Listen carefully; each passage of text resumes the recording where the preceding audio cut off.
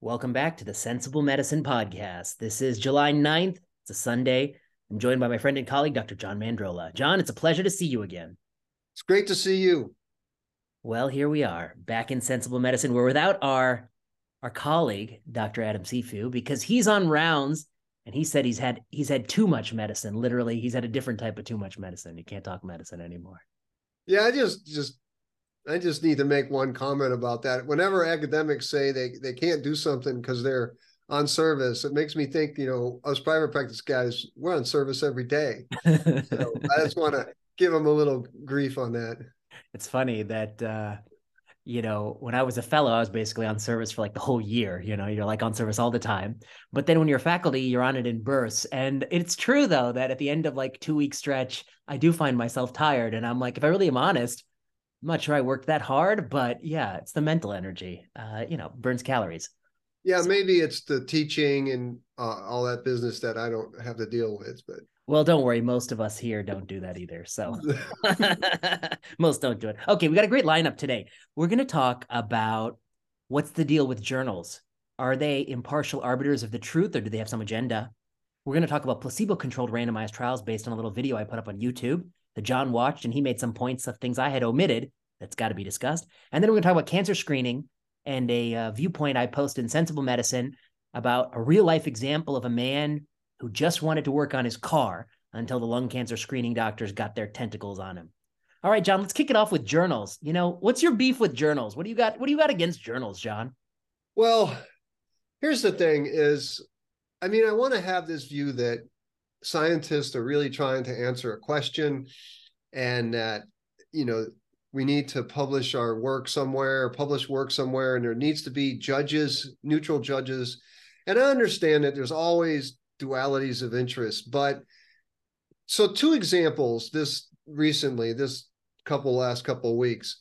One was the bempedoic acid trial, clear outcomes trial. New England published it about a month or two ago, maybe more than that. But bempedoic acid in statin intolerant patients did show a statistically significant real benefit, 13%, non-fatal outcomes, so a modest benefit.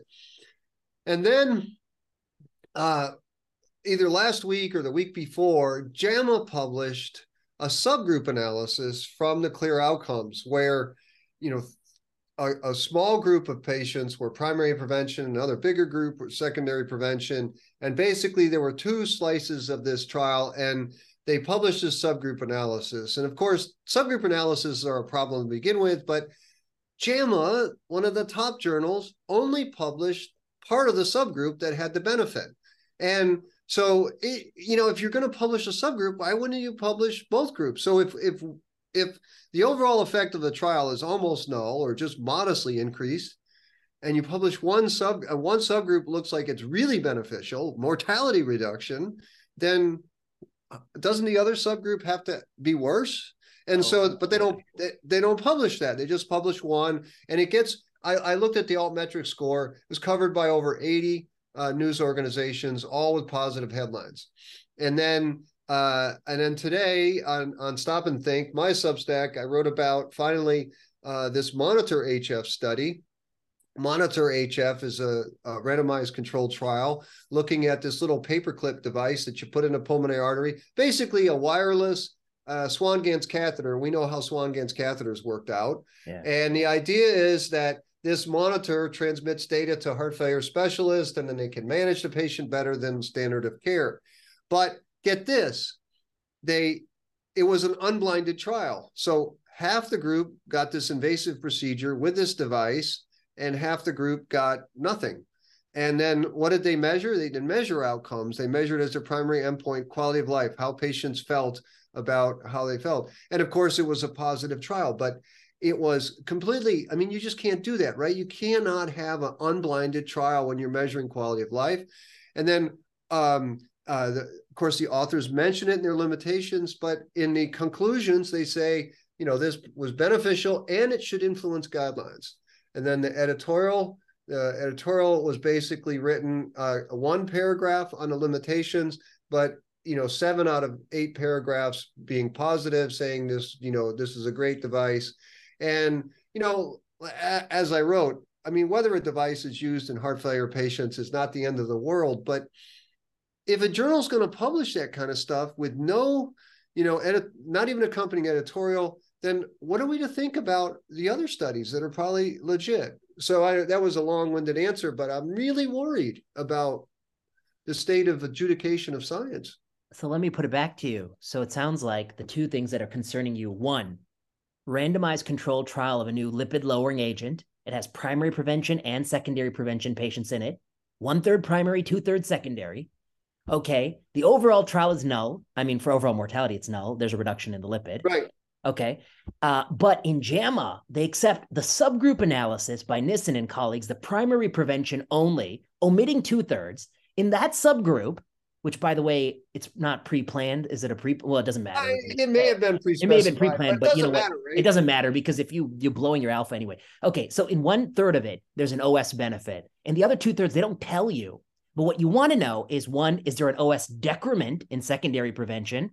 And what's the interaction coefficient? Is the statistical interaction present? And then you want to see a replication study. And actually, to my knowledge, John, it's very rare for a top journal to publish a subgroup analysis of a paper. Very rare because it's considered low credibility. So I think it's shocking. Well, you should tell us why it's low credibility. I guess, why is it low credibility? I mean, I think the answer is because there are many, many subgroups you can look at after the fact. And you could look at people who got it in Europe versus North America. You can look at people who are primary prevention or secondary prevention. You can look at people whose LDL at baseline was over 90 or over 120. You can look at people who are white or black or men or women. And who's to say which of these subgroups make biological sense? We can always tell ourselves a story, but the potential for multiple hypothesis testing is just rampant. And, I mean, that's why people sometimes call it salami slicing, p hacking, data dredging. It's not good. I mean, the whole purpose of the randomized control trial is it's a controlled experiment with a clean look at a clean endpoint, to minimize this kind of bias. Yeah. But isn't it also true that when you're doing a trial of however many patients, you're powering the trial to find an answer for that group, but then when you take a subgroup, you're just taking, I think of it as a pie, right? You're just taking a small subgroup and you're cutting it up, and you have a smaller number of events. And so it's going to be way more susceptible to noise. Absolutely. And another way to think about it is, you can get a Jackson Pollock painting where he splattered paint all over the canvas. And if you allow me after the fact with some shears to cut out the part that's green, I can cut out a piece that, you can find the part that looks whatever color you want. It doesn't mean it's a real signal. And the whole purpose is to ask, is there some signal here? Okay, so I concede to you that that's unusual for JAMA. Now, the next point you're making about the other study is it's an unblinded study of a device where the manufacturer is telling you this might make you feel better, and you're getting it, compared to a group of people who know they're not getting it. And then they ask you, did you feel any better? And you say, I feel better. And that's not exactly credible science either, because it's the placebo effect until proven otherwise. You need a sham control. Right. We'll talk about that. But I mean, and not only the Monitor HF trialists do that, not only did they design this trial like this, right? So it was from the design. But the other thing that they did is they also looked at heart failure hospitalizations. So everybody knows that a heart failure hospitalization is a subjective endpoint. I mean, somebody has to decide you have a patient with congestive symptoms. Some are going to get sent home. Some are going to get put in a hospital, and everybody knows they're in a trial. Everybody knows they which arm they're in a trial. And so, I mean, this is why we have placebos. But here's my problem, Vinay. Here's the problem that really gets me is that, don't you think that everybody knows this? Don't you think the authors know this? Don't you think the peer reviewers know it? And don't you think the editors of the journal knows it? So everybody knows it, yet it's still done. And so that's the part that bothers me most, because of course, bempedoic acid is a small slice of the world's problems, as is the PA monitor. Can I give you another example? But I mean, yeah. Well, okay. I mean, the point you're making is the journal editors know better. Also the authors, right? They're scientists. Authors should know better. Okay, I'll give you one more example to add to your pile. You remember there's a paper a few weeks ago from the group in Boston, and they looked at like whether or not school districts that kept masking kids had lower COVID than those that let go of the mask of kids. This is by Cowger and colleagues. And they found, like, lo and behold, it did. Well, we took the data set from Massachusetts and we extended the date range. We went back a little bit further in time to create a different baseline. And then we went forward a little bit in time, and we showed that their entire conclusion is invalid. Like, if it's just because they've sort of have a certain snapshot of data that happened to work, but then if you extend the date range to the whole data set, it doesn't work. We submitted that to New England Journal, and guess who didn't want to publish it? Okay, so here's the thing. Two examples of something that's low credibility that favors the drug company, and Lancet and JAMA are happy to publish. Another example of something that's, the dogma that masking kiddos helps, and we have a reanalysis that really shows it doesn't, and it's better because we have more data, we have a better data set, and they don't want to publish that. And so then the overall question is, do they care about the truth, or do they care about something else? And why would they care about something other than the truth? It doesn't make sense that they should, but I think they do. The problem is that buried within these journals, or in these journals, not buried, but in these journals, are really important advancements in medicine and science. Yeah. They publish important stuff, and there are discoveries. The hepatitis C drugs, for instance. I mean, there's big developments, many in your field and some in my field. But yet, how is a consumer of evidence going to? How are we going to sort through that? I mean, when you have these other studies that are there, how does one trust anything if these completely biased things are in these journals? I don't know. I try to, I write about studies every week, and I think about it, and I try to not stay cynical, but man, it's hard. So I think there are a few competing interests. So one is, I do think the journal editors to some degree care about the truth. I mean, they want to know if this, what's it called? Benzoproic acid. What is it? Benzophenolic acid. Whatever the hell it is. They want to know if this acid actually lowers LDL and improves outcomes. No, it does lower LDL, and it probably that's easy. Lots of things. Outcomes. Yeah. Lots of things lower. Didn't fenofibrate lower LDL too? And Yeah. Right. Yes. And no, and the other problem with, of course, the other problem with clear outcomes is they chose statin intolerant patients, and we know from placebo studies, now they're all statin intolerant. Well, we know from placebo studies that's a difficult thing to sort out. Yeah. Okay, wait. So some degree they care about whether or not the drug works. To some degree they care about whether or not the device works, and to some degree they care about the true answer to, like, whether or not we should mask kids. I think they do care to some degree. Now, what are the other things they care about? One is probably the reason New England doesn't want to accept our reanalysis of the paper is they care about the fact that they're going to look like morons. I mean, they published a non-randomized observational data set making causal claims in the New England Journal, which, by the way, is rare. And now we have a better analysis, shows that they were wrong. They're going to look like morons, have egg on their face. They don't want to put the egg on their face. They're like, fine, let them put the egg on my face, but I'm not going to help you do it. So they care about truth, but they also care about their own, reputation. The third thing they care about, I think, is reprint sales. Like, whatever that B acid, I call it B acid. Nissen is publishing it in the JAMA. I don't know what the reprint sales are, but I suspect it's not going to be zero. Like, they're going to make money from having published that. So they care about that money. And then the fourth thing I think they care about is having a favorable relationship with these companies, so that the company, when they do have that game changer product, will try to publish it in their journal, because that helps their impact factor. And then maybe the fifth thing is the impact factor itself, which is that even if the study's not perfect, it's going to be cited a lot. And so, I mean, your point about conflict is maybe only one of those is monetary. The other conflicts are impact factor, reputation, ego. And, I guess I, like you, am an idealist. It should be about the truth. It's not. And that bothers me. I don't know. I mean, I think that, it's okay. So what if there were, independent, what if we had an independent means of publishing this? You put your reanalysis on a preprint server, and then independent, a free press type of thing in medicine could write about this, and maybe there's going to be, maybe going forward, there's going to be some corrective force. maybe New England could just say, look, we're publishing this reanalysis, and this is how science works, and this study didn't replicate, and that's not uncommon, and there's so many lessons that just by admitting egg on the face, you could improve trust. But I know, of course, that's idealist, and I know it probably doesn't work that way. But like, from being with patients, if you say, look, I changed my mind, or this wasn't a good path, we're going to change the path. And yeah, I mean, I think that improves trust. Absolutely. And there's no excuse for New England not publishing a reanalysis. To be honest, John, they took a gamble by publishing the original study. Publishing observational causal paper it's not their ballywick. It's not what they're used to doing. They didn't used to do it a lot. We have a paper on whether or not how often they've done it. That's that's going to be coming out soon.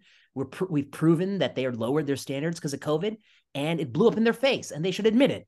Back to this. One more example. You said preprint server. I think you're right.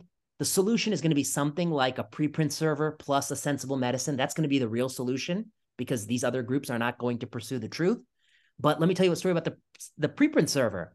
We have a paper out now on statistical and methodologic errors by the CDC.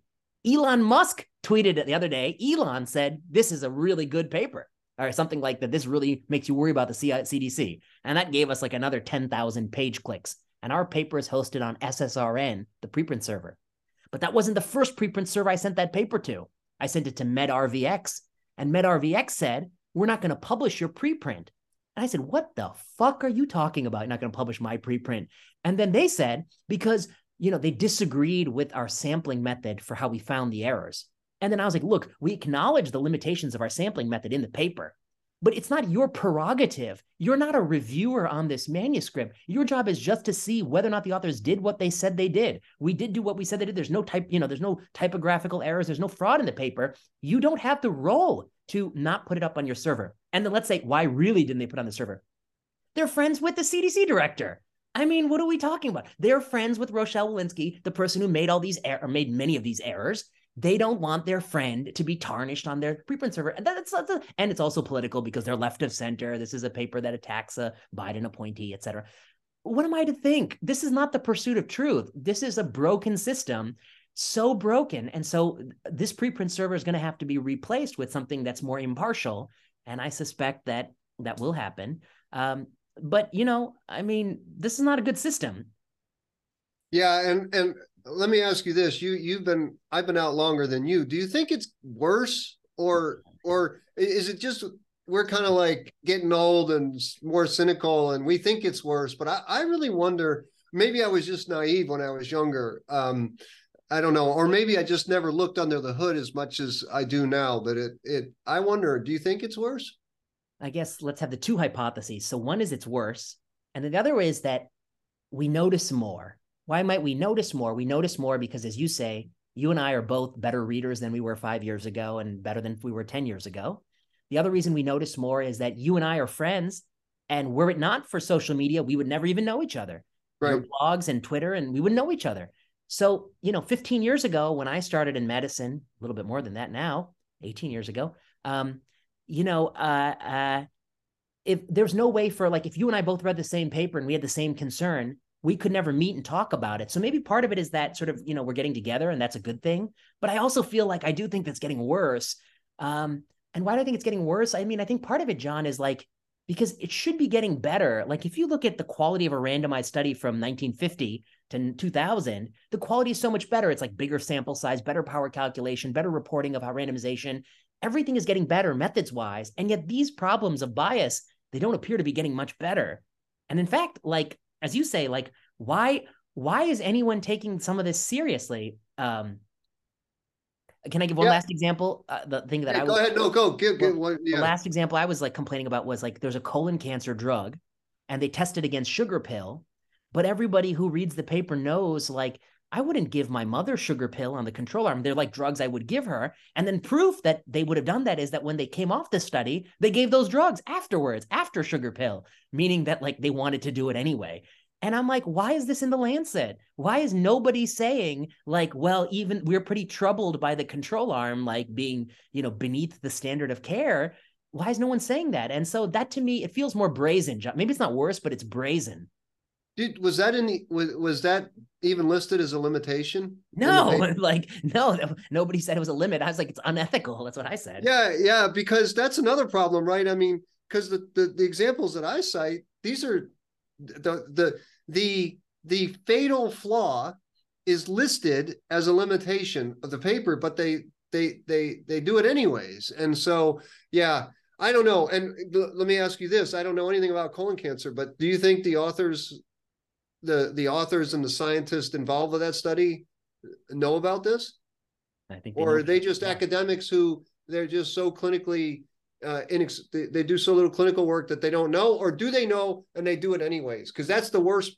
That's the I worst. think they know when they do it anyways. And proof to me that they know when they do it anyways is like the way they treat people outside of their study versus the way they treat people on their study. The way they would, I mean, to me, the standard is simple. If your father was on the control arm, are you going to withdraw him from the study?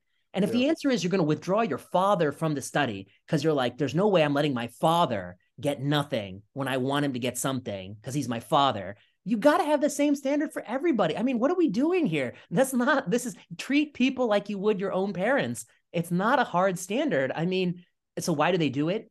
I think the sad reality is the company comes to them and says, listen, we're running this multinational study. Do you want, and I don't even think this, I know this. Do you want to be the PI of this study? It's either you or someone else. And, we can make you the PI. That means you're getting the first or last author. You're getting all the accolades. You get to present it at the ASCO. And it's tempting because if you say no, it's just going to go to like, your med school classmate. He's going to take it, so you have no incentive to say like, well, I'm troubled by your study. So no, then he's going to get all the glory. So to me, it's a broken system. It's a race to the bottom, to the lowest common denominator. Yeah, I think that it is a broken system, but I also think that your point about like you and I being connected and Foy and Sifu and Dan Morgan and all these others. But also it's more than just us being connected, right? Because if a dubious study goes up on Twitter, it can get hammered on Twitter very quickly, and it's a worldwide platform. I mean, you got Elon Musk tweeting, but even that, I mean, we have these groups, and I don't think that in the old days before social media, the academic world had more control, right? There was just a Yes. presentation of a paper in a meeting, and it can be controlled, and the message was already out there. The journalists covered it, and now social media really. I mean, I'm not saying social media is perfect because there's a lot of horse hockey there, but at least Yeah. Studies have to face the music publicly. Absolutely. We'll switch to placebo, but then one last thought. You remember that paper that was published in CNN that said a black baby born in Florida had twice the risk of death if the doctor was white than black? That paper, nobody wanted to touch with a 10-foot pole because it confirmed a narrative that representation #saves lives. I looked at that paper. It realized instantly it was pretty much garbage. They had no proof that the doctor listed on that form actually took care of the baby. The effect size was implausibly large for a doctor. Even if you believe representation is good, which I do, and that the doctors should be proportionate to the demographics of America broadly, I do actually think that would be a worthwhile goal. And the best way to get that goal is to have equality of education early in life. I think that's the way to get to the goal. Even if you hold that goal, you couldn't criticize this paper. Nobody criticized this paper. And then the Supreme Court cited this shit paper in their, affirmative action decision in the dissent. So to me, it's like, my God, even though we are at the time where, like you say, Twitter can have the best peer review, something that's just so bad can be cited in the Supreme Court. And I saw a Stat News article citing another paper that I covered on Sensible Medicine about, representation that was also flawed in other ways. Look, if something fits a narrative, it's exempt from traditional criticism. Like, right, if something fits a social political narrative, it's exempt. But this wants me. I want to pull my hair out about this because we talk endlessly about the flaws of observational study. It's accepted. Like if you published an observational study about vitamin D or about exercise or saunas or blueberries, no one would have a problem criticizing it. But because this is a politically sensitive topic, you can't criticize it. And then such a flawed analysis gets cited in the Supreme Court record. And this boggles my mind, because this just speaks to the fact that we have a lot of work to do in promoting critical appraisal and neutral adjudication of science. Yeah, and as a liberal, it bothers me because I actually think that, I mean, if you really cared about the issue, the underrepresentation of Blacks and other underrepresented minorities in medicine, you would have opposed school closure, as I did as a progressive liberal, and you would have fought to improve the quality of education in schools that cater predominantly to underrepresented minorities, which people are silent about vastly. And then they fucked up during the pandemic, the same people who claim that that's the most important time in someone's kid's life. What are you talking about? Anyway, all right, let's talk about placebo. Let's talk about placebo. I had a video where I was trying to explain to some of these people who are up in arms about vaccine placebos that, you know, there's no perfect placebo. You can have a placebo that's really, really close to the intervention minus the quote unquote active ingredient, and it has a lot of advantages for blinding people and maybe just isolating the efficacy. And you can have a placebo that's truly an inert substance, which is really great for finding the safety gradient of something. Sometimes the placebo can't be nothing because we would have done something, like that fruquintinib example. And you were telling me about an example of the fish oil drug. I wonder, maybe, how do you think about placebo? Like, you know, let's talk about placebos. What's the example you're thinking about? So the fish oil example is this, that there are kind of three trials, three big randomized trials that looked at fish oil supplementation for cardiovascular benefit. And it makes sense because it lowers triglycerides and it maybe has some anti-inflammatory effects. But two big trials have found no benefit from fish oil, really a null effect. And then this Reduce It trial comes out, and it shows a very substantial, statistically significant p-value, like 0.000 whatever, and it reduces cardiovascular outcomes.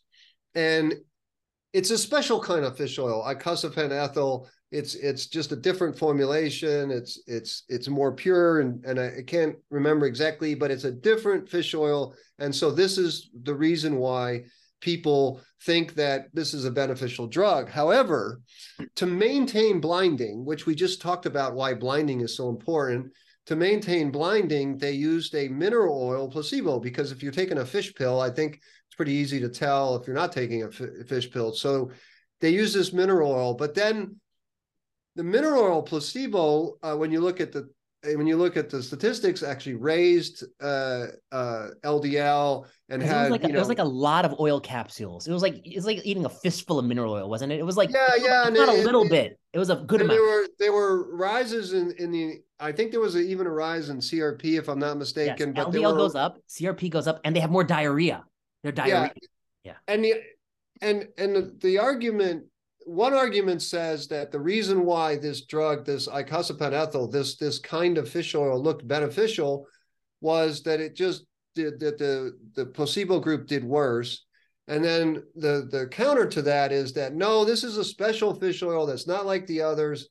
I think it was more EPA pure, and that the amount of LDL rise in the mineral oil group wasn't enough to explain this delta. So we're left with we just don't know. But the problem is that because the markers went up in the placebo group, we don't know. And so this is I think it was kind of a legitimate thing. They were trying to maintain blinding, and it didn't work out. Yeah, and I think the logic is that the mineral oil impaired the absorption of the statin that they should have been on. Yeah, that's another. Well, that's right, and that's why the LDL goes up, right? Yeah, that's why the LDL goes up, because it's like this fish oil capsule. What is it? Amarin Pharmaceuticals fish oil is better than a mineral oil enema, which is what the control arm got. So I mean, and I think, I don't know if you mentioned it in your video. I loved your video; it was great. But the other very, very amazing, I think one of the most amazing studies in the last 10 years was this. James Howard and Daryl Francis called Samson trial, where they're looking at statin effects, right? And so everybody complains of statin side effects, and so they took patients who were statin intolerant, only 100 of them, 100 intolerant patients, and they got them randomized to be in the study. And it was this one N+1 study, right, where they got a placebo to look exactly like the statin pill, and then 1 month they gave patients a statin. 1 month they gave them the statin placebo. 1 month they gave them no tablets. And then patients put their quality of life in a daily app, and they found, remarkably, this is the coolest thing. They found that patients had really the same amount of ill health, whether they took a statin or the statin placebo. The best months were when they took no tablets. And so the conclusion of this amazing study, this amazing study, was that yes, statins cause side effects, but it's not from the statin chemical, it's from taking the statin tablet, and whether it has the statin in it or not. And so it was just a remarkable demonstration of the nocebo, which is the opposite of the placebo effect. So yeah, and that of course plays into this whole bempedoic acid study, which randomized only statin intolerant patients. But I mean, what does that really mean? I thought that the Samson found like 9 out of 10 people, it was due to the thought they were on a statin, but 1 out of 10 it was due to the statin or something like that. Yeah, it was like it wasn't 100%. It was like 100%, yeah. It was like 90+%. 90, So yeah, okay. there was no statistically significant difference I between see. the adverse effects of the statin placebo versus the months on statin placebo versus the months on statin drugs. So it's like almost all due to the act of taking the statin The tablet. thought of it. That's interesting. Yeah. No, I think that's one thing people forget, that a placebo that you expect bad things from will be a nocebo. It'll cause bad things. And yeah, it's such an interesting field. I mean, the examples I gave in my video were a trial of the drug versus placebo when you wanted to give another drug, a drug versus another drug where you weren't really worried that there was no placebo. I conceded to some of these vaccine people that, you know, if you do test Gardasil versus this this solution that contains aluminum, this aluminum compound preservative, that yeah, they have more arm pain than if you tested against saline, because they had a 3-arm study in the Gardasil.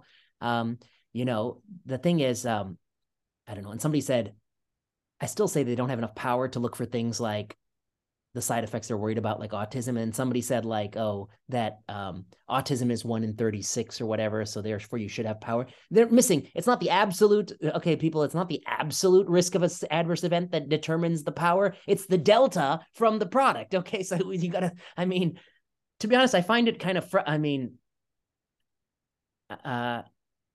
there are legitimate points to be made in this space, like improving the safety of vaccines and other medical products and drugs. I just think that if you get into the space and you speak very, I think, loosely, you're not helping anybody. Even the Yeah, but I mean, it transcends vaccines. I mean, I understand the vaccine is politically hot potato, but I mean, this whole business about renal denervation, right? Buzzing the kidneys to treat hypertension. And I'll never forget, I mean, there was more excitement than you could imagine about burning the kidneys. And then finally, these were all no sham. And then finally, they did a big Simplicity 3 hypertension study with a sham, and they found really no difference. Because if you do a procedure and you don't do a sham, then patients are just going to feel different. They're going to get treated differently. And so this whole notion of blinding is so important, but yet, you know, it's hard to conceive of it, right? Who would have thought? You mentioned Orbita. I mean, Rasha Alami, PI, they published these lesions because they figured no one would believe them. Right. And these are gnarly ass LAD lesions that no one walks away from, right? And so they randomized patients to a pressure wire across that thing and nothing. And then they end up having no difference in anginal walk time or anginal quality of life or any of that. Now, that is just, you know, you got to have serious, you know, courage to do a study like that. But if you don't do studies like that, then we don't know. We haven't done one in my field for AFib ablation. I mean, there's been a couple that are being done, but we go in there and we take these patients and we buzz their left atrium. We do all these burns. It's a 16 to 90 minute procedure where they come out and they feel cared for. And you say, you're going to feel better. And sure enough, they do feel better for the most part, but we don't have a sham. So I think this notion of blinding cannot be talked about enough. Can't be talking enough. And maybe I'll put the audio for this video at the end of this track, so Yeah, listeners yeah. can stick to it. Let's talk about the cancer screening. I wrote this. Yeah, I posted it today on Sensible Medicine, and I feel like it's getting a crazy response. I mean, it's already got like 200 likes and a lot of comments just in a few hours. And what was the story? The story was it's a true story. Um, there was a guy in Oregon who was doing a lot of lung cancer, and he quit. And like often is the case, John, like the youngest person on faculty is going to inherit all the patients. And so I got like I think a third of his patients. He was a lung cancer doctor. I wasn't even doing lung cancer at the time. Um, but like so often is the case, you get thrown a curveball in your career, and actually you learn a lot of things along the way. So it pushed me to do some stuff I wasn't doing, and I learned a lot, and met and touched a lot of, and was touched by a lot of people. One was this really interesting guy, 74-year-old guy. Um, he was super thin, John. Like you put your hand on him, and he's wearing like a flannel shirt. Put your hand on him, you just feel like a skeleton under there. I'm like, this is the thinnest guy. His fingertips were huge from being hit on with hammers, but also probably from smoking itself. His fingernails were just caked with black, like grease plus nicotine, and he had like a 200 pack year smoking history. He smoked like 4 packs a day for decades, and he's just smoking all the time. And, I talked to him, and he like lives alone in Oregon, got this garage, works on these old cars. He showed me some pictures, he does great work, and it's summertime in Oregon, it's gorgeous. He just likes to sit out there with the garage door open, some music on the radio, working on his cars and smoking. And no kids, no family, lives alone. And then he said, I was always fine until the doctors sunk their tentacles into me.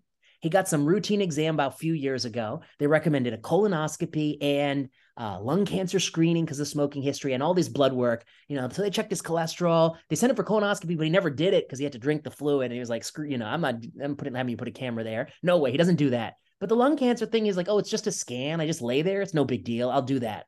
So he came in and he did it. Of course, his lungs with 200 pack years got tons of little nodules in it.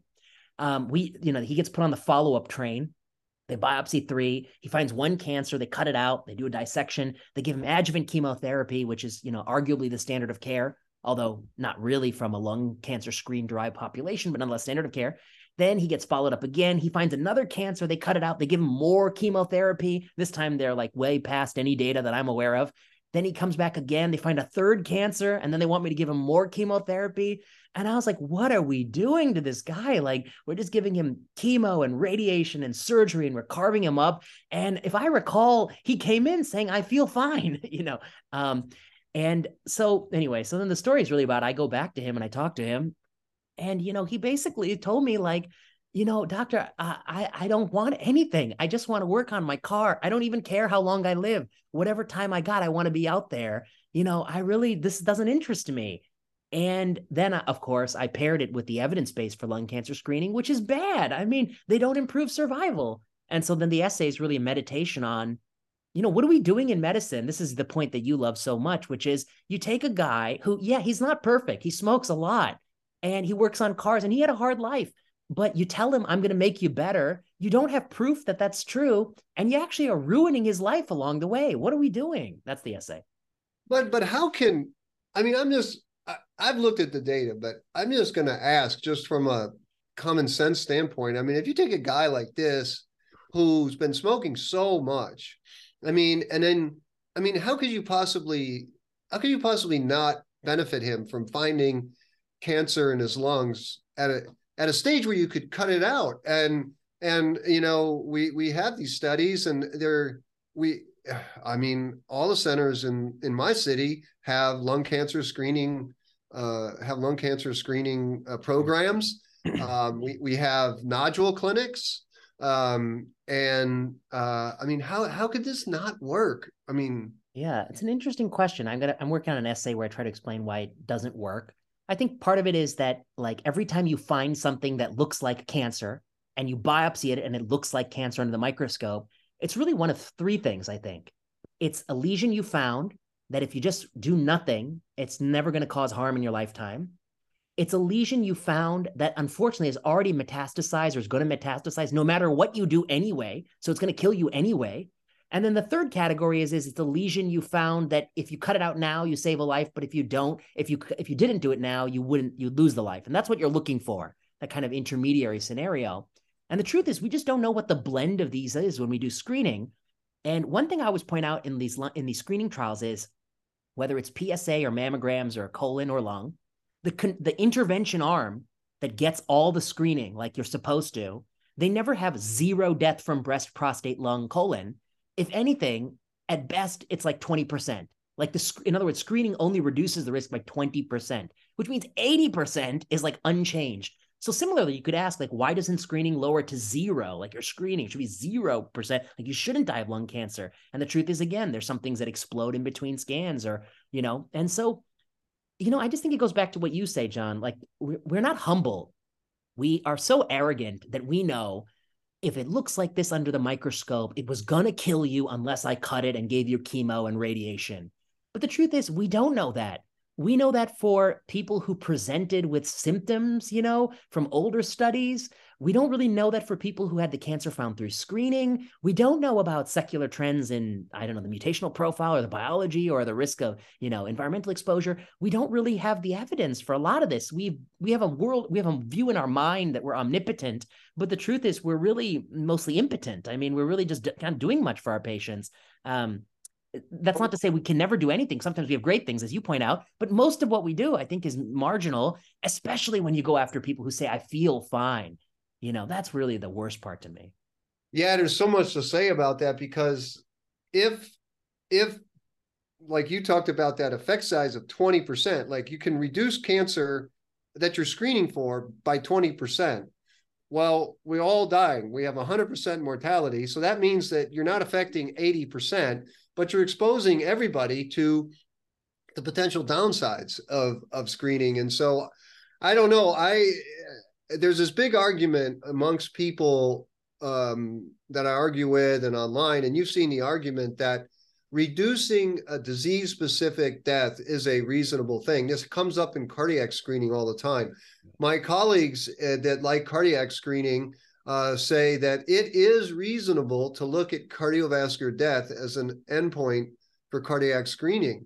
But I'm like, no one really signs up to get a major scan or a procedure or whatever to prevent one kind of dying. You're doing it to live longer. You're doing it, I'm going to do this. So instead of dying at 70, I might live to 80. But the problem is that, like you said, you can only affect that one slice of reason for dying. But the hubris that I see is that we work in hospitals. I mean, we have colleagues who get hit by buses, get hit on their bicycle, they get brain tumors, that get ALS, that get, 15,000 different things you can get. And how do we come to the idea that preventing one disease will change overall survival? It boggles my mind that we think this. It boggles my mind. It's 20% of one slice. And the way they talk about it, they want to have their cake and eat it too. On the one hand, they say, well, if you're a smoker, lung cancer is an incredibly common cause of death, and we're intervening on the most important thing we could. And on the other hand, but we would never have statistical power to find an all-cause mortality benefit because you could die of a million other things. So which is it? Is it so important? Yeah. Right? Is it a huge signal, or is it like lost in the bucket of death? And John, the truth is, gosh, how many times have I seen somebody who they got all this cancer screening and then they had leukemia, which is totally unrelated, maybe. How many times have I seen somebody who got all this medical stuff done to them and then they died in a skiing accident or, in a car accident? And I guess that's a humility, which is that like you didn't benefit them if they were going to die of the car accident anyway. You just wasted their time. You just wasted their time with that procedure. This comes up in cardiology with these coronary artery calcium screens. People get, you got to find out if you have coronary artery calcium, because if you do, we can treat it more aggressively or whatever. And I don't know. I say, well, do a trial. Show me that this reduces some outcome. And they're like, no, we'd have to randomize too many patients. So whenever I hear that that means that the effect size is so small that we should just live our life. And I think this goes back way upstream to the philosophy, right? Yeah. So it's like constrained and unconstrained vision. It's just like I I'm perfectly comfortable with that. We treat sick people, we help them, we pay attention, teach people to pay attention to symptoms, but there's a lot of stuff that we just can't control, and that's actually I think that's a wonderful thing, because then you don't have to worry. Then you don't have to worry about it. Yeah. Let me paint you three scenarios. You tell me what you think. Okay, so we're talking a lot about like the Western medicine model, which is like people eat terrible and they don't go up for exercise and they're like in their car all the time and they're like eating fast food and like we don't do anything to stop this like obesity epidemic. In fact, we say that's totally fine, but then we're going to screen you for all these diseases and so that's really the world we're living in. That's one. Two, then there's these health nuts. I see this guy, this billionaire wants to turn back aging and like become 18. And what's his regimen? He only eats for 3 hours a day or 2 hours a day. He dunks himself in ice cold and then boiling water. Or, he's always there's always some cold, there's some hot, there's some fasting, there's some eating chocolates, and then his supplements. He takes L-carnitine and this and that, and then the milk chestnut. I don't know what the fuck he's taking all these supplements. I'm surprised he can even swallow so many capsules, and he's exchanging his blood and he's doing all this stuff. And then I feel like there's a group here. It's just you and I, like maybe like 10 people. And here's what we believe. Let me tell me what I believe. Like, I pretty much like, as I don't believe in a lot of screening. You're not, unless you improve all cause mortality in randomized fashion, really, and nothing's getting there. Like, I don't believe in that. I don't believe in taking fistfuls of supplements and vitamins. You don't need that anyway. I mean, it's not so hard. One, like, try to eat good food. Two, try to exercise a lot. Three, try to keep your weight down. Four, don't eat too much. I mean, and then we always feel ourselves like, I feel like I'm 3 pounds heavier. I'm just going to cut back. Like, I'm not going to eat anything for a while. And then exercise some more, and that's it. That's all you can do. That's all that's in your control. And then, then it's life, it's fate. And then have some stoicism about life. So that's my philosophy. Yeah, I don't think it's wrong to advise people to live a healthy lifestyle. I mean, if they're seeing you, they're probably interested in health. Although cardiology, like my field and your field, we're mostly treating sick people. But if they're seeing a doctor, of course, if you're interested in health, do all those things. But on the other hand, I've come full circle. Like the guy you described who wants to smoke and hang out with his cars and whatever. I'm like, dude, fine. I mean, go for it. I'll take care of you when you're sick, and when you complain of something, I'll help you. If you have an arrhythmia, I'll try and fix you. But I'm not like making any moral judgments about all of that business. Now, I actually think of those three, the guy who's trying to like be super healthy. There's one of my favorite books of all time. It's free. It's The Death of Humane Medicine. Peter Skrobenick, he died. He's was an Irish guy. And he writes in one of the first lines, the search for health is a symptom of unhealth. And so I just actually think that is just totally cattywampus. Now, maybe you could argue that he's happy doing all of that business and that's what makes him happy. But I think that is bonkers.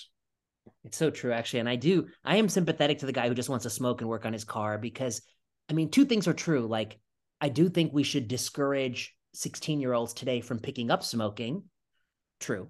But a guy who's 76, whatever, and he's no family life, he's been smoking his whole life and he was brought up in a different world where smoking was acceptable. In fact, maybe even encouraged. Enjoy it. And this is something I sometimes think, which is that many years ago, there's a Dana-Farber speaker I heard at the NIH, and she was saying that like when you have a patient with like metastatic lung cancer, that's the best time to start smoking cessation. And I was like, what are we I was like, that's the last thing I'd want to take away from somebody who's like dying of. And then I was like, and to be honest with you, if I had a terminal diagnosis, I might even take it up. Pick up a cigarette, I'd pick it up. So, I mean, at that point, what are we doing here? Maximize my quality of life. But maybe people won't like that thought. But I mean, look, there's a difference between advising somebody who's healthy not to do it. And, if your time is limited and it brings you joy, do it. I mean, I just think philosophically, philosophically, we're on the highest. We're in our most apt to be beneficial to society and humans when we're treating people asking for our help, and and when we're doing prevention, we should have the highest bar of evidence. I mean, we treating a patient with a blood pressure of 180 over 100. I think there's good evidence for treating that, but short of things like that, short of treating hyperglycemia in patients with a high hemoglobin A1C, I just think we're on shaky ground because when you screen people, you bring harm into the equation, and then I don't know. I just philosophically have come to believe that we're best when we're treating sick people. I think you're right. It's actually funny because Adam would disagree, but since he's on service, he's too tired to argue with us. yeah, but I think he only disagrees in a little bit, because we'll bring him on someday and we'll go through all the preventive stuff. But I think some things he'll agree with us. Um, we'll see what he thinks. Okay. All right. So I think this was a good discussion. We covered all the things, the journals, the divergence interest. We covered the cancer screening, we covered placebo. I'll post the placebo audio of what I said earlier so people who are interested can just hang on and listen to that. We'll be back with more sensible medicine. What are you working on? What's coming up next, John, for you? What are the projects you're working on?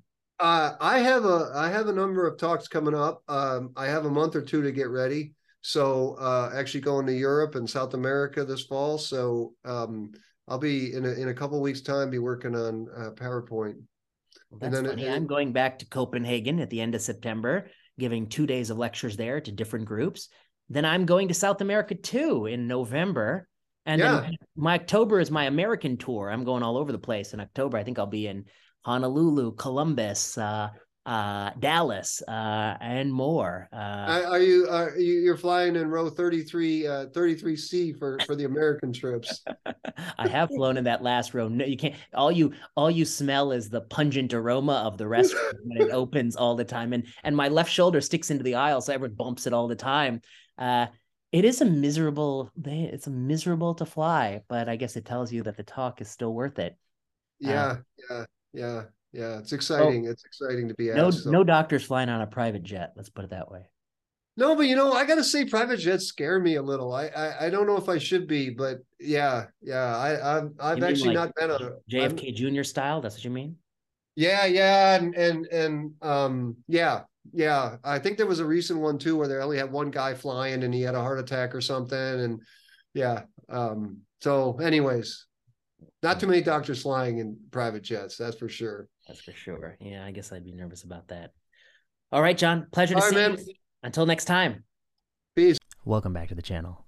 I want to talk to you about something that's in the news lately, but it's also an evergreen topic, which is placebo-controlled or randomized controlled trials. When do you want a sugar pill? When do you want an active placebo? When do you want the best available medical therapy? When do you want a sham control? Let's get into placebo controls. I think there are lots of misunderstandings out there, and I hope to clarify all of that in this video, where I'm going to go through a lot of different studies from drugs to vaccines and more, and explain when we use placebo and when we don't, and what are some of the advantages and disadvantages of different control arms in clinical studies. So, on that note, let's get into it. I want to first start by giving you a broad overview of randomized controlled trials. There are many different designs in a randomized study. One commonly used design is the experimental arm, the experimental drug, plus the best available care, versus a placebo plus the best available care, where I think many people will think that placebo is an inert placebo, something like a sugar pill or something that's just going to give the appearance of the drug but not contain any of the active ingredients. And that's in combination with best supportive care or best available care, or versus the medication with best available care. That's one design. But you can also do randomized control trials, and some drugs have come to market where it's the new drug versus the older drug. In fact, they're not always blinded. Sometimes you're getting the new drug and you're getting the older drug, or the older drug could be something called investigator's choice. We're going to get into that. And placebo itself is a broad category. What exactly is a placebo? Is it something purely inert, which is, I think, what many people want it to be for some vaccine studies we'll talk about? Is it something that actually is active in some way, i.e., does it contain a bit of other chemical compounds so that the person receiving it doesn't know they're getting the placebo. They don't feel nothing. They feel some side effect. Is that what we want in a study? And what do you do for a mechanical intervention, a procedure? What kind of control arm do you need for that? So we're going to talk about all these things. We're going to talk some cancer drugs. We're going to talk some cardiology stenting. We're going to talk about vaccines. We're going to talk about it all. This is one study that I think is an important one to talk about. This is Checkmate 141. Do I remember correctly? 141, which is nivolumab versus investigator choice chemotherapy in second line head and neck squamous cell cancer. And what does that mean? That means these are patients who have metastatic cancer. That's cancer that we can measure, that unfortunately there's nothing we can do to get rid of it all. And they have already completed one line of treatment, so one course of therapy that might have shrunk the tumor for a while, but eventually it stops working. The tumors start growing in the face of that treatment, and then they're getting put on the second therapy. And the standard of care in the second line setting was what is broadly here called investigator choice. Here they restrict it to one of 3 drugs. That's a whole nother story. You should read some papers that Timothy Olivier and I have done on that. But it's one of those 3 chemotherapy drugs. That's the control arm, which is what doctors would have given one of these patients outside of the study, arguably, versus nivolumab, the new costly immunotherapy drug from BMS. So for somebody out there who says every time, and this led to drug approval, of course. So if somebody's out there saying that every time a drug is approved, the control arm is an inert placebo, well, that's just incorrect. Because one of the core principles of a randomized control trial is that the control arm should receive the care you would be giving outside of the study. It should be the best available medical care. The question is whether or not, by adding on a drug or substituting a drug, as this does, do you get a better outcome? So this is really nivolumab plus all the care that goes into having an oncologist who cares about you versus investigator choice and all that care that goes into that. And it is not a placebo-controlled study in the sense it's not an inert placebo, but it is pretty useful at asking whether or not nivolumab improves overall survival, which it does.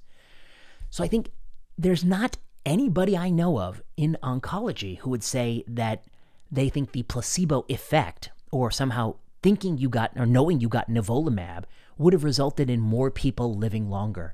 The placebo effect is very powerful. It can affect all sorts of endpoints like how much pain you feel, how your breathing feels if you have asthma, and as we're going to talk about, even how your chest pain feels when you have chronic stable angina. But I've never seen convincing evidence that the placebo effect can increase the amount of time you live.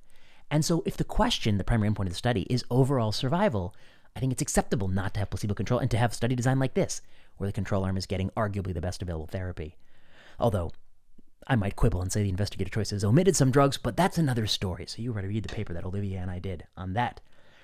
Okay, but what about side effects? So here actually on the top panes show that the outcomes of nivolumab are better in people with PD-L1 stains that are high and not in people with low. And then they have a whole bunch of quality of life things. And it shows arguably that maybe nivolumab is doing a little bit better than standard therapy. But here a purist might ask themselves, well, how much of the side effects are due to the nivolumab versus like if you had given salt water, and how much of the side effects are just due to not getting the chemotherapy and not having those side effects on board? And so I will concede that this trial does not isolate the side effect profile of nivolumab. It was used for the regulatory approval and marketing authorization of nivolumab in the second line setting of head and neck squamous cell cancer. That's a mouthful. But it doesn't actually isolate the side effects of nivolumab. Now, of course, there are some clues along the way, because you can compare the side effect profile of an immunotherapy drug against the side effect profile of a cytotoxic drug, and you'll see that there's a whole bunch of different side effects because they tend not to have a lot of overlapping toxicity, so you can start to get a sense of what the nivolumab is doing in terms of side effects. But, you know, a purist would concede that you don't know all of the side effects of nivolumab because the control arm was not getting nothing. They were getting something that has different side effects that may obscure to some degree those side effects. We'll talk more about that when we come to vaccines. But the reason this is such a practice-changing study is that it doesn't matter what those side effects are. They are not so significant that they would push away or erode the big overall survival benefit, the fact that they're living longer. The thing you're measuring is such a important endpoint of how people are doing. So yes, it might have some side effects, but we know for some confidence you're going to live a lot longer if you get nivolumab. And I should put an asterisk there. This is a lot longer in the context of oncology. I think many people will say that, boy, even that 4-month benefit or 3-month benefit that you show, It's just not good enough for our patients, and I'm actually quite sympathetic to that. It's still not good enough. Okay. What about an oncology trial where they do a placebo control, but this time maybe they're getting it wrong? Okay, this is fruquintinib versus placebo in patients with refractory metastatic colon cancer, the FRESCO-2 study. I tweeted about it, which I think they're not happy about this tweet. I called it a disgusting, unethical placebo-controlled trial in colon cancer just so fruquintinib can win. Okay, so this was the study that people, would have wanted, these pro-placebo people, who I think kind of don't have a great understanding of placebo. This is a novel anti-cancer drug versus a inert drug, sugar pill, I think, although they didn't specify exactly what's in the sugar pill, but I'm pretty sure it's an inert substance. In patients with colon cancer who have received multiple prior therapies, in my opinion, they haven't received all of the therapies one might have wanted to give them, but they received multiple prior therapies. They're randomized to the new drug or sugar pill, and we measure survival. Lo and behold, there is an overall survival benefit. People start patting themselves on the back. This is the Kaplan-Meier curve for overall survival. But the problem with the study is that I think they shouldn't have allowed the control arm to get placebo, because you wouldn't have given someone placebo outside of the study. You would have given them one of the anti-cancer drugs they've already gotten in the past. You would have recycled it and given it to them again. In fact, very likely you would have given them the drug they hadn't seen in the longest amount of time. And if you were getting 5-FU, there are different ways to give it. You can give it a bolus or infusional. You could have given it in a different way. And by the way, back in the diggity, before we had oxaliplatin and irinotecan, we would give 5-FU over and over again, bolus, modified FOLFOX6, Mayo protocol. We give it in different ways, and we would still engender some responses. Okay, so my claim is that it shouldn't have been placebo-controlled because that's beneath the standard of care that you would have received outside of the study. In fact, they'll do worse than what they would have done outside of the study. And one piece of evidence I marshal to prove my case is in the supplementary appendix, where if you look at what people got after their tumor grew 20% or more, resist 1.1 growth, after it grew on placebo and best supportive care, you see they got 5-FU again. They got Xeloda. They got oxaliplatin. They got some irinotecan and some regorafenib. And my point is just this. If they're going to get these drugs after they progress, a few months down the road, after they've had a chance for the cancer to get worse and their health to deteriorate, imagine how much more patients could have gotten these drugs had you given it to them in the beginning and made this a fruquintinib versus investigator choice randomized controlled trial, which would have been the more ethical option, which would have been not the more ethical, the only ethical option for this study, in my opinion. So this is a incorrect use of placebo control. Now, one thing it allows you to do is the safety signal, whatever safety events you know it's all the fruquintinib because you just subtract a sugar pill, an inert substance. You subtract the placebo. So you have a really good grasp of the safety, sure.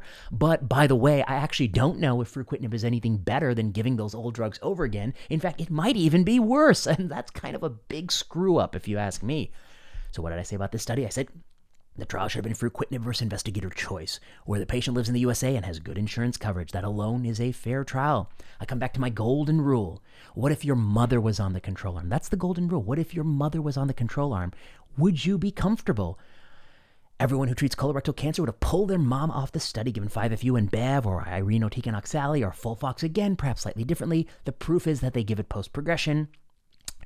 And then I said, we all know why the investigators signed on to the unethical trial. You get all the glory from having a Lancet paper. And if you say no, they're going to find someone else. So my point here is just that you keep asking for placebo-controlled trials. Sometimes you'll get it and you don't want it. You don't want it here. It's arguably unethical. Delete the arguably. It's just unethical. Okay. Now, let's talk about vaccines. I'm going to show you a chart. Many of the people who are concerned about vaccine safety point to the fact that in randomized controlled trials of vaccines, the control arm is not pure salt water. I think this is the point that RFK Jr. makes. It's not pure salt water. It's not just water or something totally inert.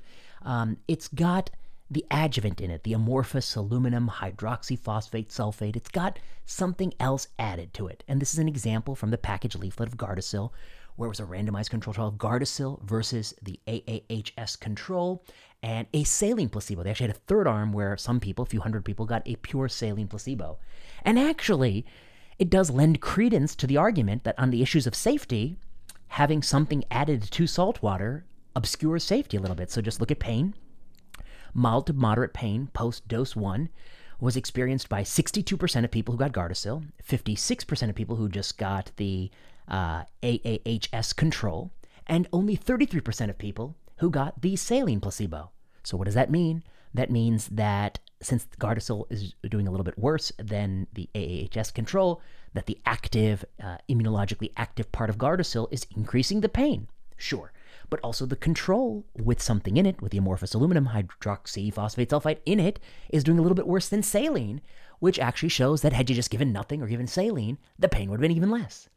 So I think this is a point that some people have, which is fair, that if you want to know the short-term acute side effects of a vaccine very, very clearly, your control arm shouldn't be a solution with the amorphous aluminum in it that will just mask some of the side effects. It should be something totally inert, like a saline or water injection. So this is the point they want to make, and I think we have to concede that point is true, with some caveats. Now, some people say that if it had all been a saline-controlled study, you would have been able to find the thing that they're very worried about, which is something like a link between the vaccine and perhaps something like autism. The problem with that, and then they say by using the aluminum hydroxyphosphate sulfate as the control arm, you mask the ability to detect an autism signal because the control arm is getting the thing that they're worried about is causing the autism. Perhaps this is the argument that they would make. Now, the problem with that argument is that let's just say everybody here who got a placebo, which is something like 3,800 people, all got the saline placebo. Well, now you have a study that's roughly, 5,000 versus, let's say, 4,000 people. We can even make it 5,000 versus 5,000 people. Your ability to detect the autism signal, it makes less sense here because this is a vaccine given to people who are a little bit older. But let's say you took a childhood immunization vaccine. You just don't have a lot of power. I mean, I don't know what to tell you. You got 5,000. You just don't have a lot of power for a rare adverse event.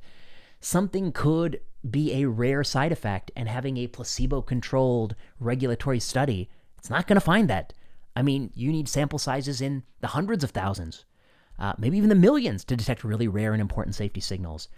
So, in my mind, if you want to say the short-term side effect profile of something is obscured by an active control arm in vaccine studies, sure, say that. That's fine. And if we had a saline arm, we would have a better understanding of pain and swelling and erythema, redness. Sure, I'm willing to concede that. But if you want to say that if we had a control arm of saline, we'd be able to find all these things you're concerned about, like autism, etc., I'd say, well, you got a power problem there too. So you got two problems. So I don't think you're not going to get too far there.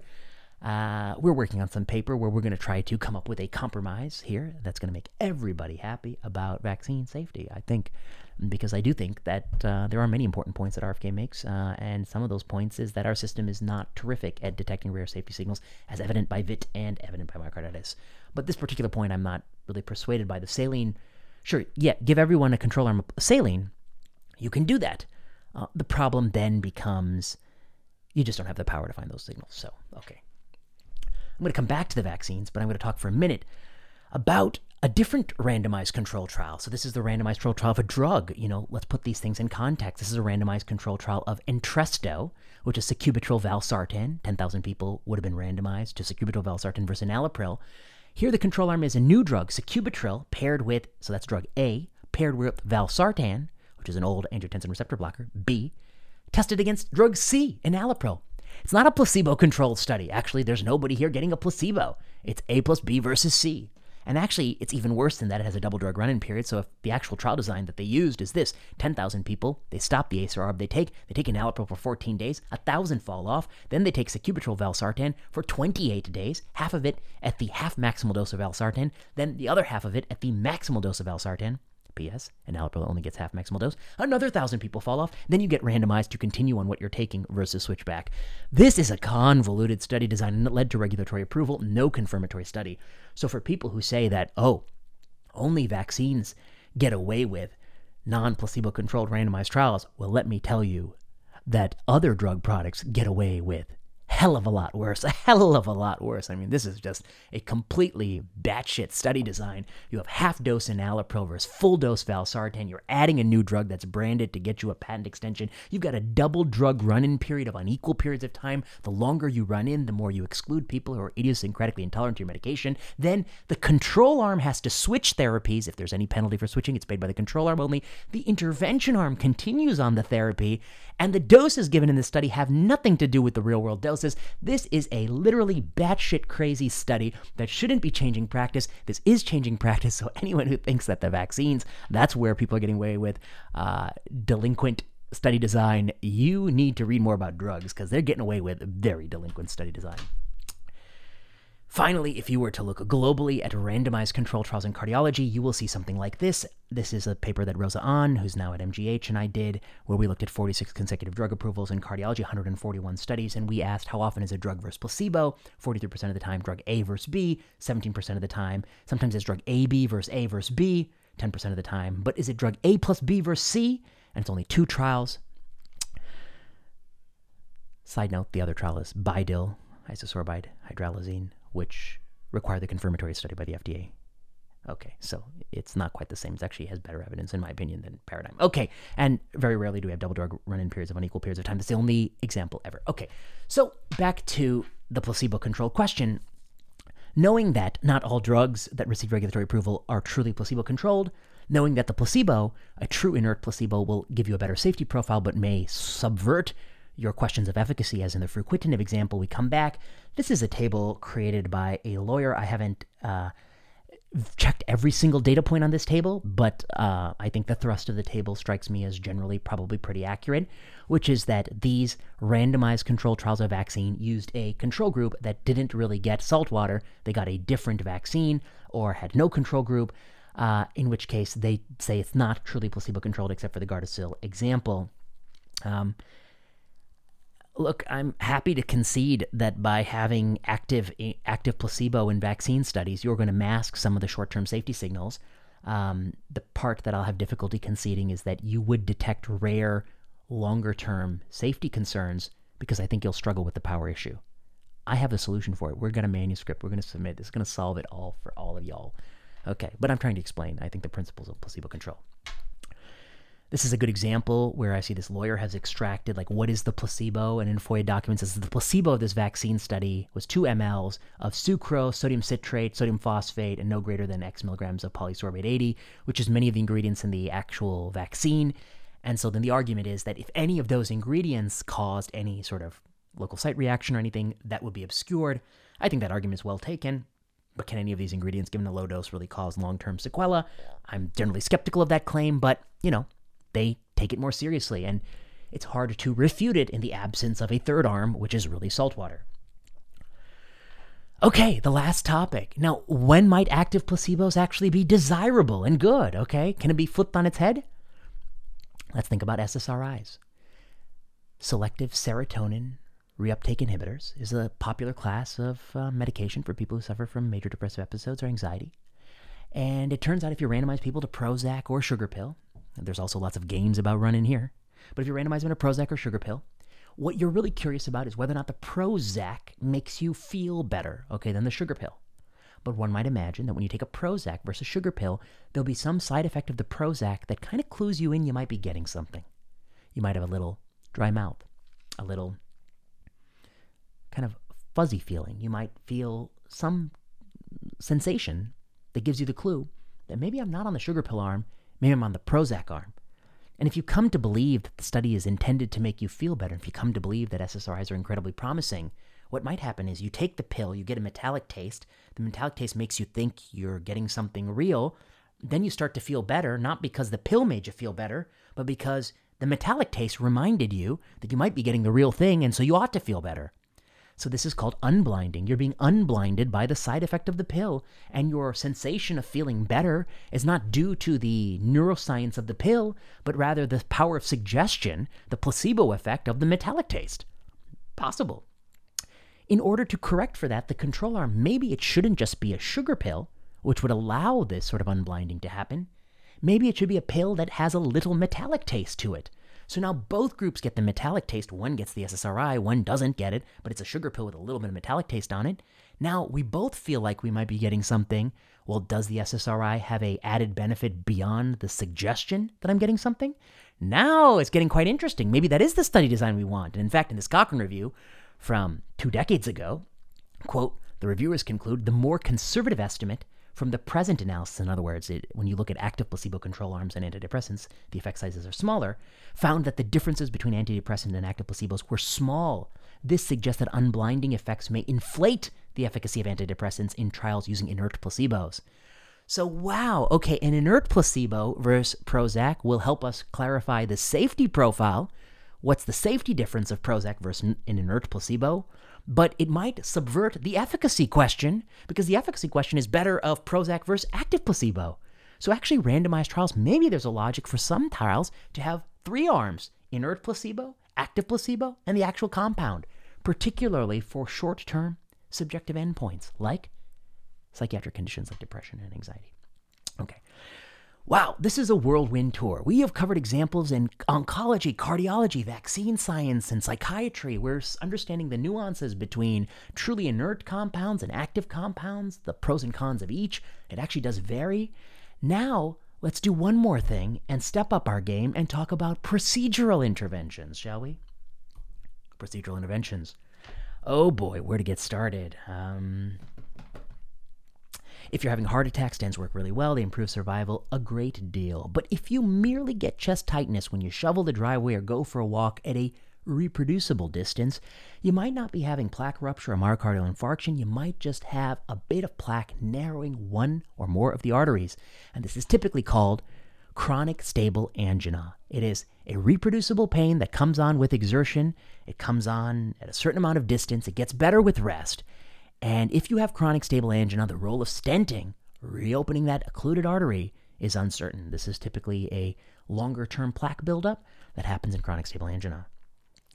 For many years, people thought that if you put the stent there, you would lower the risk of subsequent heart attack or death. But we learned in 2008 in the COURAGE study, you did neither of those things. But people still believed, and in the COURAGE study, when you randomize these people with chronic stable angina and vascular disease to stent or no stent, even though you didn't live longer, you didn't have fewer heart attacks, we did learn that you had less symptoms. And there was a symptomatic benefit that lasts between 18 and 36 months, and then it went away.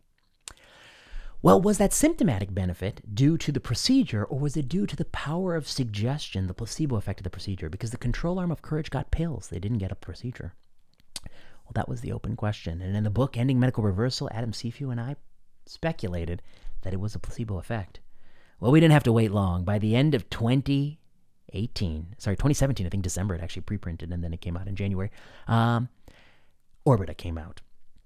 Very clever study, very clever. It is a sham-controlled trial of stenting for chronic stable angina with a primary outcome of modified Bruce protocol treadmill testing. And to really understand the study, you got to know a few more factoids, and I'm trying to give you these as fast as possible. But the facts you got to know are, if you have chronic stable angina, you tend not to do as well on the modified Bruce protocol treadmill test. You tend not to go as long on that test. If you had a stent placed for chronic stable angina, you would improve your treadmill testing typically by, I think, 90 seconds in the trial called ACME from 3 decades ago now.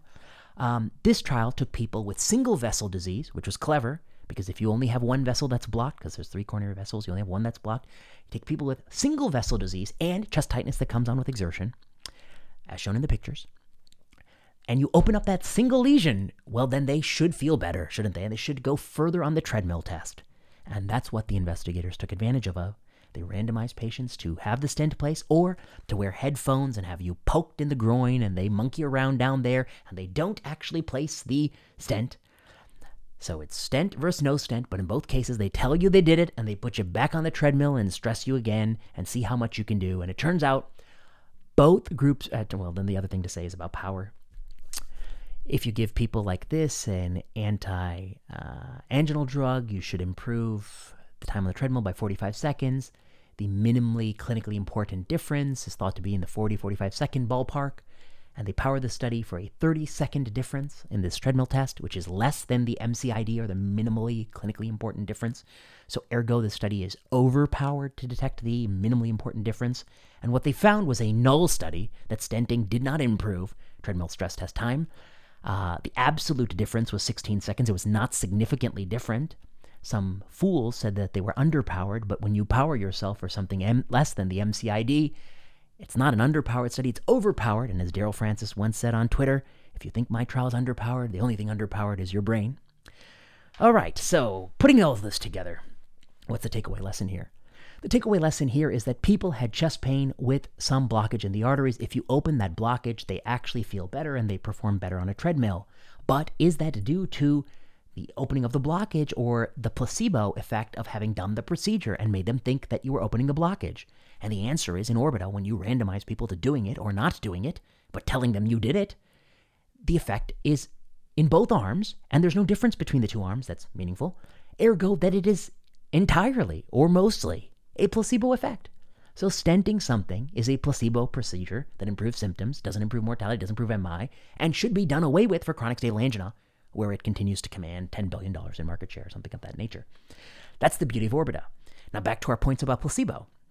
If you want to know the efficacy of the stent, the control arm should be a sham procedure, because that isolates the efficacy of the stent from the thought that you had it done. But what about the safety? You're still going to get a groin bleed in both arms, so the safety signal will be harder to detect. For that, you need an arm of medicine, or where you don't do the procedure at all.